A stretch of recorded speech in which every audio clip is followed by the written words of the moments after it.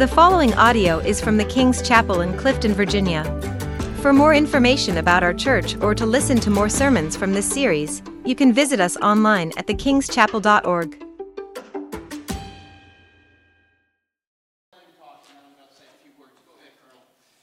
Thank you so much, Bill, for your loving leadership and kindness over the years. I'm opening up Proclaim basically just to set up. It's not going to be a full testimony, but I want you to think about where you fit in Proclaim, please. I read in 1 Corinthians 3 where Paul says, Paul planted and Apollos watered, but God gave the increase. And what we're talking about is God's rescue plan. And I'm a Marine, so we used to say keep it simple, stupid, but we're going to keep it simple as God talking to me, keep it simple, son. And if you look at the first two chapters of Genesis, you see that God loves people so much. He created us in his image. And there was a war, and there's a battle, and there's sin comes in, and there was a separation. And the rest of the book is God's rescue plan for us. God's rescue plan. And I'd ask for you, where do you fit in Proclaim? I want to share just a few, not my full testimony in Christ, how I came, but how certain people impacted my life. Teachers, do I have any teachers in here? Please raise your hand if you're a teacher, please. Thank you very much. Because there was Miss Polly Cambu-Boudreaux, this little 5'0" woman in Louisiana going to an all-boys school where she stood out teaching French and journalism, and Christ so shined in her life. She lived it, she loved it, she shared it, she invited us to go to their youth groups. She was a bold, loving witness and person that impacted my life. Thank you, teachers. I have any coaches in here? Any coaches? Coaches, please raise your hand. I got a couple coaches in here. Coaches, your impact on young men and women may be so profound. And I pray for you. I want to say about Al Bass. Now, I'm from Louisiana. And Al Bass, if you can look over and see Pastor Milton, he made Pastor Milton look small, and somehow he was even balder. I don't know that. But this very large, I say, happened to be black man, had such an impact on a young man who was striving so hard to prove himself, either in the classroom, on the field, and he lived Jesus Christ through his principles, through his life, through his words and his actions. He shared. And then, do I have any parents here? Any brothers, sisters? That should be everybody. I want to tell you about a family that I was working in the State Senate, and Robert and Margaret Dalton and their two children, Jennifer and Stephen, had something so different about them. They made time to spend with this guy who maybe looked like he knew he had something going, but was so clueless. And at the opportune moment, Miss Margaret Dalton, who is now suffering from most probably Alzheimer's, etc.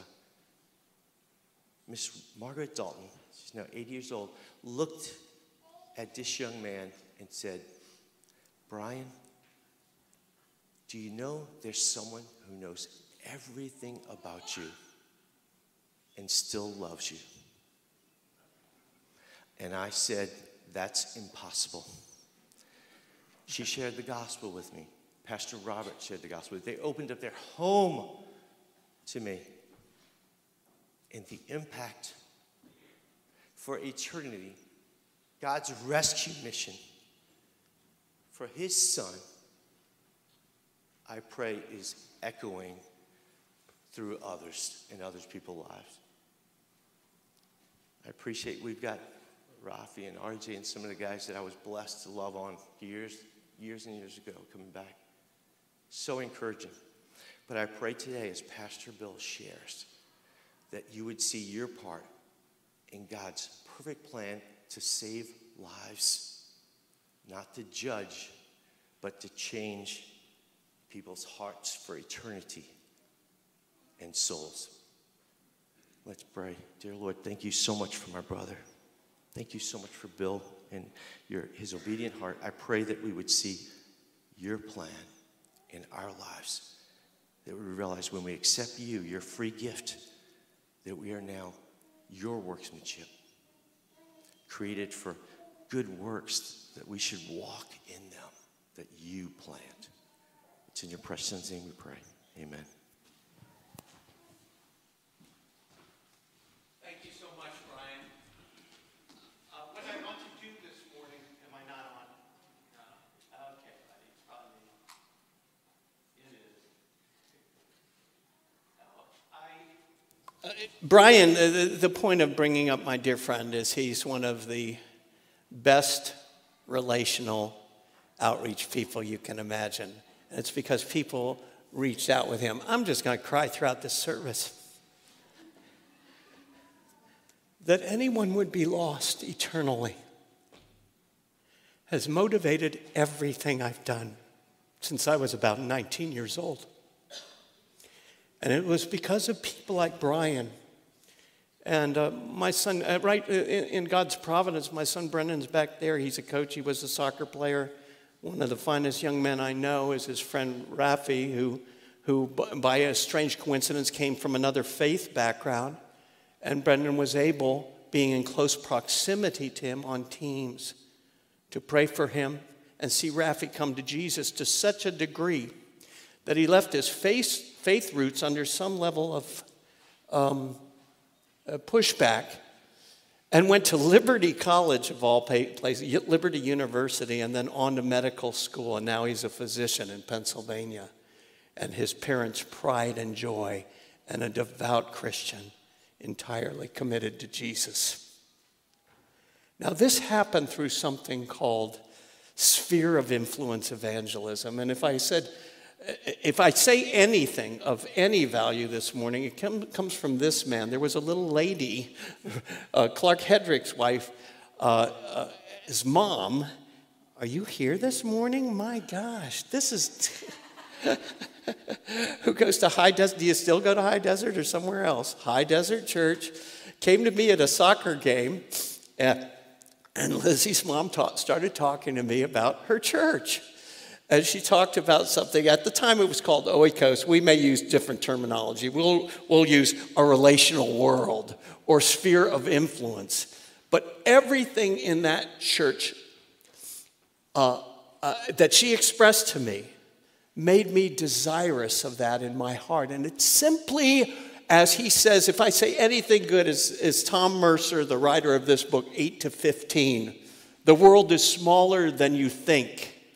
And you know, I've spent my life, I probably am, if I were categorized, I'm probably an evangelist more than anything else. I don't know what I am really.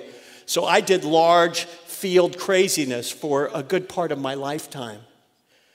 But this book points us to something I think more pointed, more easy. Not all of us can go out with a microphone and be crazy, but we can love the 8 to 15 people right around us. That's normally our family. Let me start to read to you from the scriptures, and then we'll talk about it. But it's so good to see you, ma'am, in this building this morning. This is the strangest thing, but it is the Lord. She talked to me about this idea, and it captivated me. And it captivates me more now than ever. This is an hour in our country where people need the Lord. We look in all these segmented units of humanity and try to find help through certain social things. But the bottom line of all of life is Jesus Christ is Lord, and he changes people from the inside out. Christians in Ephesus in 100 AD, this is in 1 John 1 through 10, my commentary information, were called by John to be part of the idea of hagios, which means holy. He was the preacher. John is the one who stood at the foot of Jesus' cross, who Jesus said to take care of his mother, who may have written a large part of the New Testament, John, the 3 Johns, and then Revelation. He was just such a special, beloved disciple, and we have the opportunity to listen to him here. And in 100 AD, he was in Ephesus, And the word hagios meant saint. That means a holy one, different. Some in the era apparently were tired and bored with being saintly. Maybe that's what's happened to America. I don't know. I've never seen it be saintly, but maybe that's what some are thinking. Holy and different. And they were losing his church, led by a disciple, a close disciple of the Lord Jesus Christ, was losing their way. There was sin coming from within the church, and therefore spiritual weakness and powerlessness, losing sight of the change that Jesus creates in the human soul is to envelop oneself in spiritual darkness. But John's had this to say in love, that which was from the beginning, which we have heard, which we have seen with our eyes. He's referring to Jesus, which we looked upon and have touched with our hands. Concerning the word of life, the life was made manifest, and we have seen it. We have seen him, it might as well say, and testified to him and proclaim. There's the key word. We proclaim to you the eternal life, which was with the Father and was made manifest to us, and which we have seen. We have seen and heard. We proclaim also to you, so that you too may have fellowship with us. Remember, we started this series with a prayer, then it went to praise, and now we're talking about proclaiming what we pray about and what we praise the Lord Jesus Christ and his ability to change us from the inside out.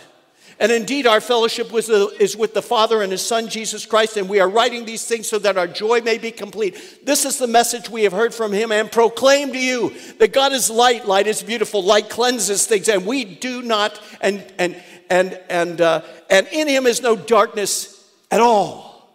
If we say we have fellowship with him while we walk in darkness, we lie and do not practice the truth. He's talking to the people that are drifting, that are losing it. Maybe you're needing of this message this morning. Maybe you're drifting and you think nobody knows, but God knows. And you're losing this wonderful grip of a power beyond yourself to change your world, your relational world. The people you really, truly love that you want to see come to Jesus have to first see Jesus in you. But if we walk in the light as he is in the light, we have fellowship with one another, and the blood of Jesus, his Son, cleanses us from all sin. If we say we have no sin, we deceive ourselves, and the truth is not in us. But if we confess our sins, he is faithful and just to forgive our sins and cleanse us from all unrighteousness. If we say we have not sinned, we make him a liar, and the truth is not in us. When I came to Jesus, he had done such a radical thing in my life. I still had all kinds of baggage and garbage in my life where my friends and I were still somewhat crazy. But little by little, inch by inch, he was carving and sculpting and forgiving and cleansing and making me new. And those around me began to change because I had changed. I had been close to people, really close, at my university, and they were different.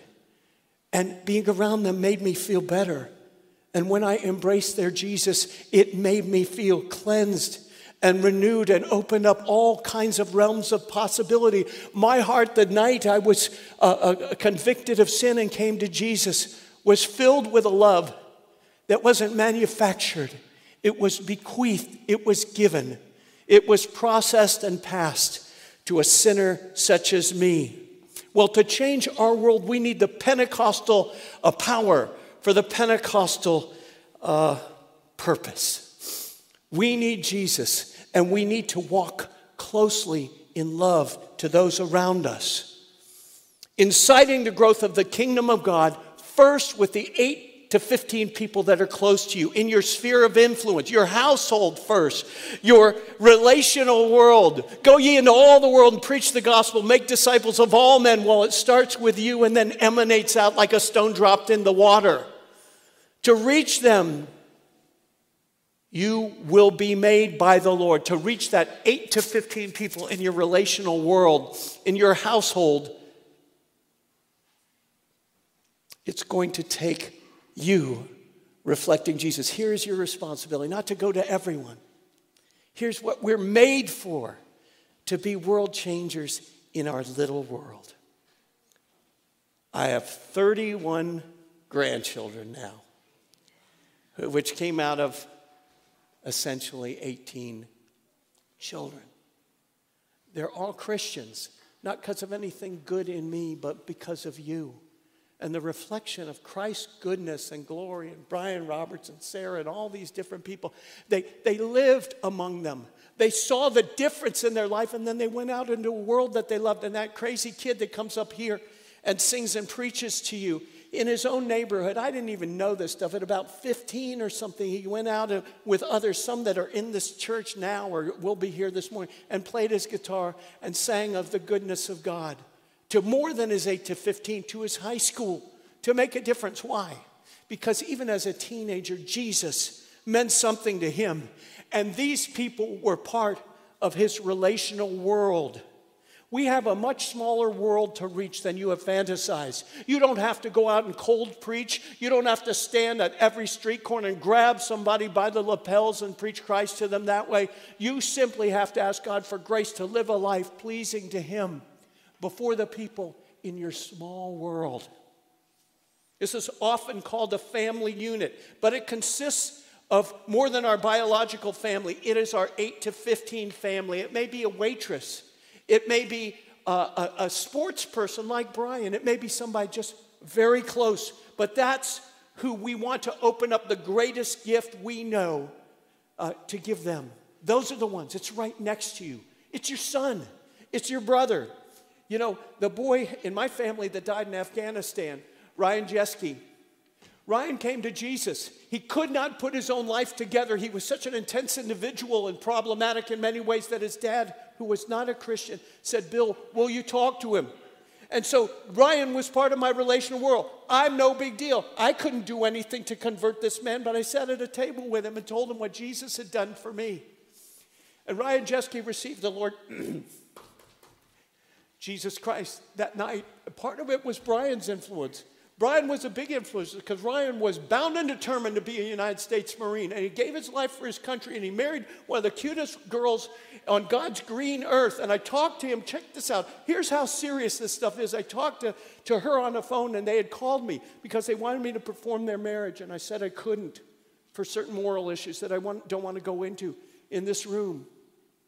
And that dear girl who did not yet know Christ, I had the privilege. I think that day, in that phone call, because she became my oikos to pray with her to receive Jesus. She's still following the Lord after the death of her husband, remarriage, children. She is one of the most dynamic Christians you're ever going to meet, and changing her oikos, her 8 to 15, her world. How and why? Because Jesus took residence in her heart. This is often called a family unit, and that's, in a sense, what it is. And we can feed it with gifts of love and the forgiveness of sins and life evermore and love unspeakable, joy unspeakable and full of glory. For you, it may be the waitress at the table or someone you've spent time with for years. And you want them to come in, but you don't know what to do. Here's what you do. You live the life before them. You earn the right to say something, and I know we're weak, and I know we fail. But this is a wake-up call to say, the fields are white unto harvest, and you are Jesus Christ's laborers in a mission field. Mercer states, I love these numbers. Let me tell you something. I'll interrupt with this. I wanted to do this. I had a little girl in my youth group whose name was Sharon. She was not known, basically, at Oakton High School. She was not a name person. She worked with special needs kids. And she decided on her own to sign up to be considered for Miss Oakton. Now, nobody basically knew her except a small group of people. And she shows up at Miss Oakton and she's got to be there. So her friends came along, and it just so happened that what Sharon did in her side gig, if you will, was she went down to the Washington Monument and these different places and sat in front of a band and sang the glory of our God and King, the triumphs of his grace. And so she gets there at Oakton High School, and the guy that came up before her, the announcer, this is the state of play 25 years ago, who knows what it is today, begins to make obscene comments about girls in front of their parents. He was unashamed. It was just like, don't get me going on that. But this little girl stands up, and this group of high-powered musicians is backing her up. And again, nobody knows her, and there's a group of judges in front of her. And she begins the song somewhat like this. I didn't remember all the words, but caught again, my faithless friend. Don't you ever tire of hearing what a fool I've been. She's talking about someone listening to her foolishness. What can I say? And then she talks about sin in the song. And her song just starts rising to heaven. And she goes, it's your stubborn love that never lets go of me. I don't understand how you can stay. Precious love, embracing the worst in me. I will never let you go. I believe I finally know I cannot live without your stubborn love. It was because of people like you growing close to Sharon that she had the sanctified guts to put that in front of everybody in the room. Oakton High School's auditorium was packed for that moment. And you see these little people up in the front calculating who's going to be Miss Oakton. And this unknown person had touched their hearts to such a degree that she became Miss Oakton. God works wonders through these little groups. She was in a Christian home. She had Christian friends, and she lived a life that the people in the audience who knew her, some of them, could not repudiate. And she spoke of the grace of God, which we all need in her song, and it was filled with beauty, and it enraptured them because Jesus was in her. You know, Pastor Mercer says 95%, studies have been shown, I'm not going to go through all the numbers, but I just want to hit you with a couple. 95% of people come to faith in Christ over the history of the church through close relationships, through their households, and those that are in their world, their sphere of influence. It's you. They're right around you. You don't have to go anywhere. They're right there. And your little boy is watching you, Dad. Your little girl is watching you, ma'am. And they're making decisions over the period of time as to what they want to be. And I can guarantee you, if they see Jesus in you, that has an eternal impact on their soul. Jesus is the answer for the world today. Above him, there's no other. Jesus is the way. 95% of people. Check this out. 8 to 15 people reached. You know, in China, what we're told is, I believe at the turn of the century, in 1949, there were approximately 130,000 Chinese evangelicals. A late study indicates that there are something like 130 million evangelicals in China. And if you ask them where to go, they go to church. They say, I don't go to church, I am the church. In other words, it is Christ in us that makes the difference. And they win people because it's dangerous to talk about Jesus there through their intimate relationships, the 8 to 15 people right around them. I don't have time to go through the list of people in my family have come to Christ, but it's a lot. Not right next door, not because of me, because of something going on that only Jesus does. Just in having them, they grow curious. They grow, if you will, thirsty. They grow hungry. I can guarantee this, apart from Christ, there is no other game in town. There is no other way. He said, I am the way and the truth and the life. No man comes to the Father but by me. There have been studies done with America, and they seem to indicate that something like 96% are at least interested in attending churches. Something like 96%. That same number was stated. About that percentage of people, if asked, indicate in these profound studies done by numerous people and repeated over and over in different states, if someone just asked them to come to church, they would be inclined to go. Now, think if they're your best buddy or if they're your Uncle John. My dad would send me out. My dad came to Christ because someone was crazy enough at VMI to talk to a group of keydets, hard guys, trust me, and tell them about Jesus. And apparently he raised his hand and put it down. That was about the extent of it, but Christ came into his life. Later he was a vestryman in his church. But what he would do at parties, because he knew me and he knew I'd talk about Jesus and he was everything to me. He'd set me after his drunken aunt over there and said, Bill, she needs the Lord. Words to that effect. He didn't know what to do. He didn't know how to share his faith because his particular denomination, that wasn't their cup of tea. But friends, it's our cup of tea. It's everything. All of life revolves around the issue of who Jesus Christ is. And heaven and hell hang out here. A choice to be made that can either make a ruinous ending for you because of your sins, not because God doesn't love you, but because you have done that which is evil in his sight. I did. Beyond belief, really. We can minimize it. I was the nicest kid in the universe, but what I had done in my heart and mind in the privacy of my craziness was despicable. I would be justly defined as someone who should be punished for eternity. And yet he chose to love me. And if he could love me, I know he loves you. And not only that, he would do anything.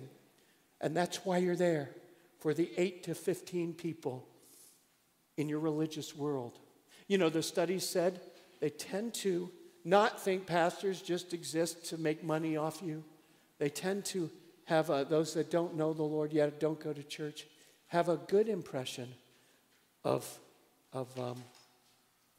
people like me. Now, what you should do as I conclude today is make a list somewhere of the 8 to 15 people that are close by. It's really easy. One wife of a pastor heard that she was afraid of doing cold call and how do I reach people? But when he described Tom Mercer, it's just your buddies. It's just your friends. It's just your kids. And just saying, Jesus loves you. How about that? But more importantly, ask him for grace to live a life that reflects his glory. Well, I can't, Bill. I can't. No, you're right. You can't. But he can. He can. One little lady in Newport News, I'll close with this. Make a list. Check it twice. Not to find out who's naughty and nice, but to see who God in his providence has set uniquely and supernaturally in your relational world. And then pray for them. And then stand fast in the goodness of the Lord and see what he does right around you. Mercer started this with a few hundred people in his church. Ended up with 12,000. I don't care about numbers in this church. I don't. What I care about is numbers in our world. What I care about is the eternal destiny of man. What I care about is China. What I care about is Iran. You know, Iran is having massive revivals, kind of unspoken back behind the scene in opposition to the tyrannical people that they're being run by. And yet, what if some of those tyrannical people are in an 8 to 15 and somebody's praying for them and acting like Jesus? What might happen to our world? Let's bow our heads to pray. 8 to 15, Lord. 8 to 15. Lord, by your Holy Spirit, put the people that you want to use us to talk to about Christ in our life. Lord, let no one feel condemned or confused that they have to do this in their own strength. But Lord, put the words in our hearts. Lead, guide, and direct us in the days ahead. And we thank you for your loving kindness in not only forgiving us and saving us, but in showing us your stubborn love that never lets go of us. If you don't know Jesus Christ, A, confess, admit you're a sinner. B, believe Christ is the only Savior. There's no other name under heaven and earth by which men may be saved, the Bible says. C, choose to follow him. You're following something. Why not the beauty of his person? If that's your desire, you can do that right now in this moment. Let's bow our heads one more time. Oh Lord, our strength and our Redeemer, if there's even one here that wants to receive you, receive them even now. Touch them and fill them with your Spirit, A, B, and C. Choose to follow him, my dear friends.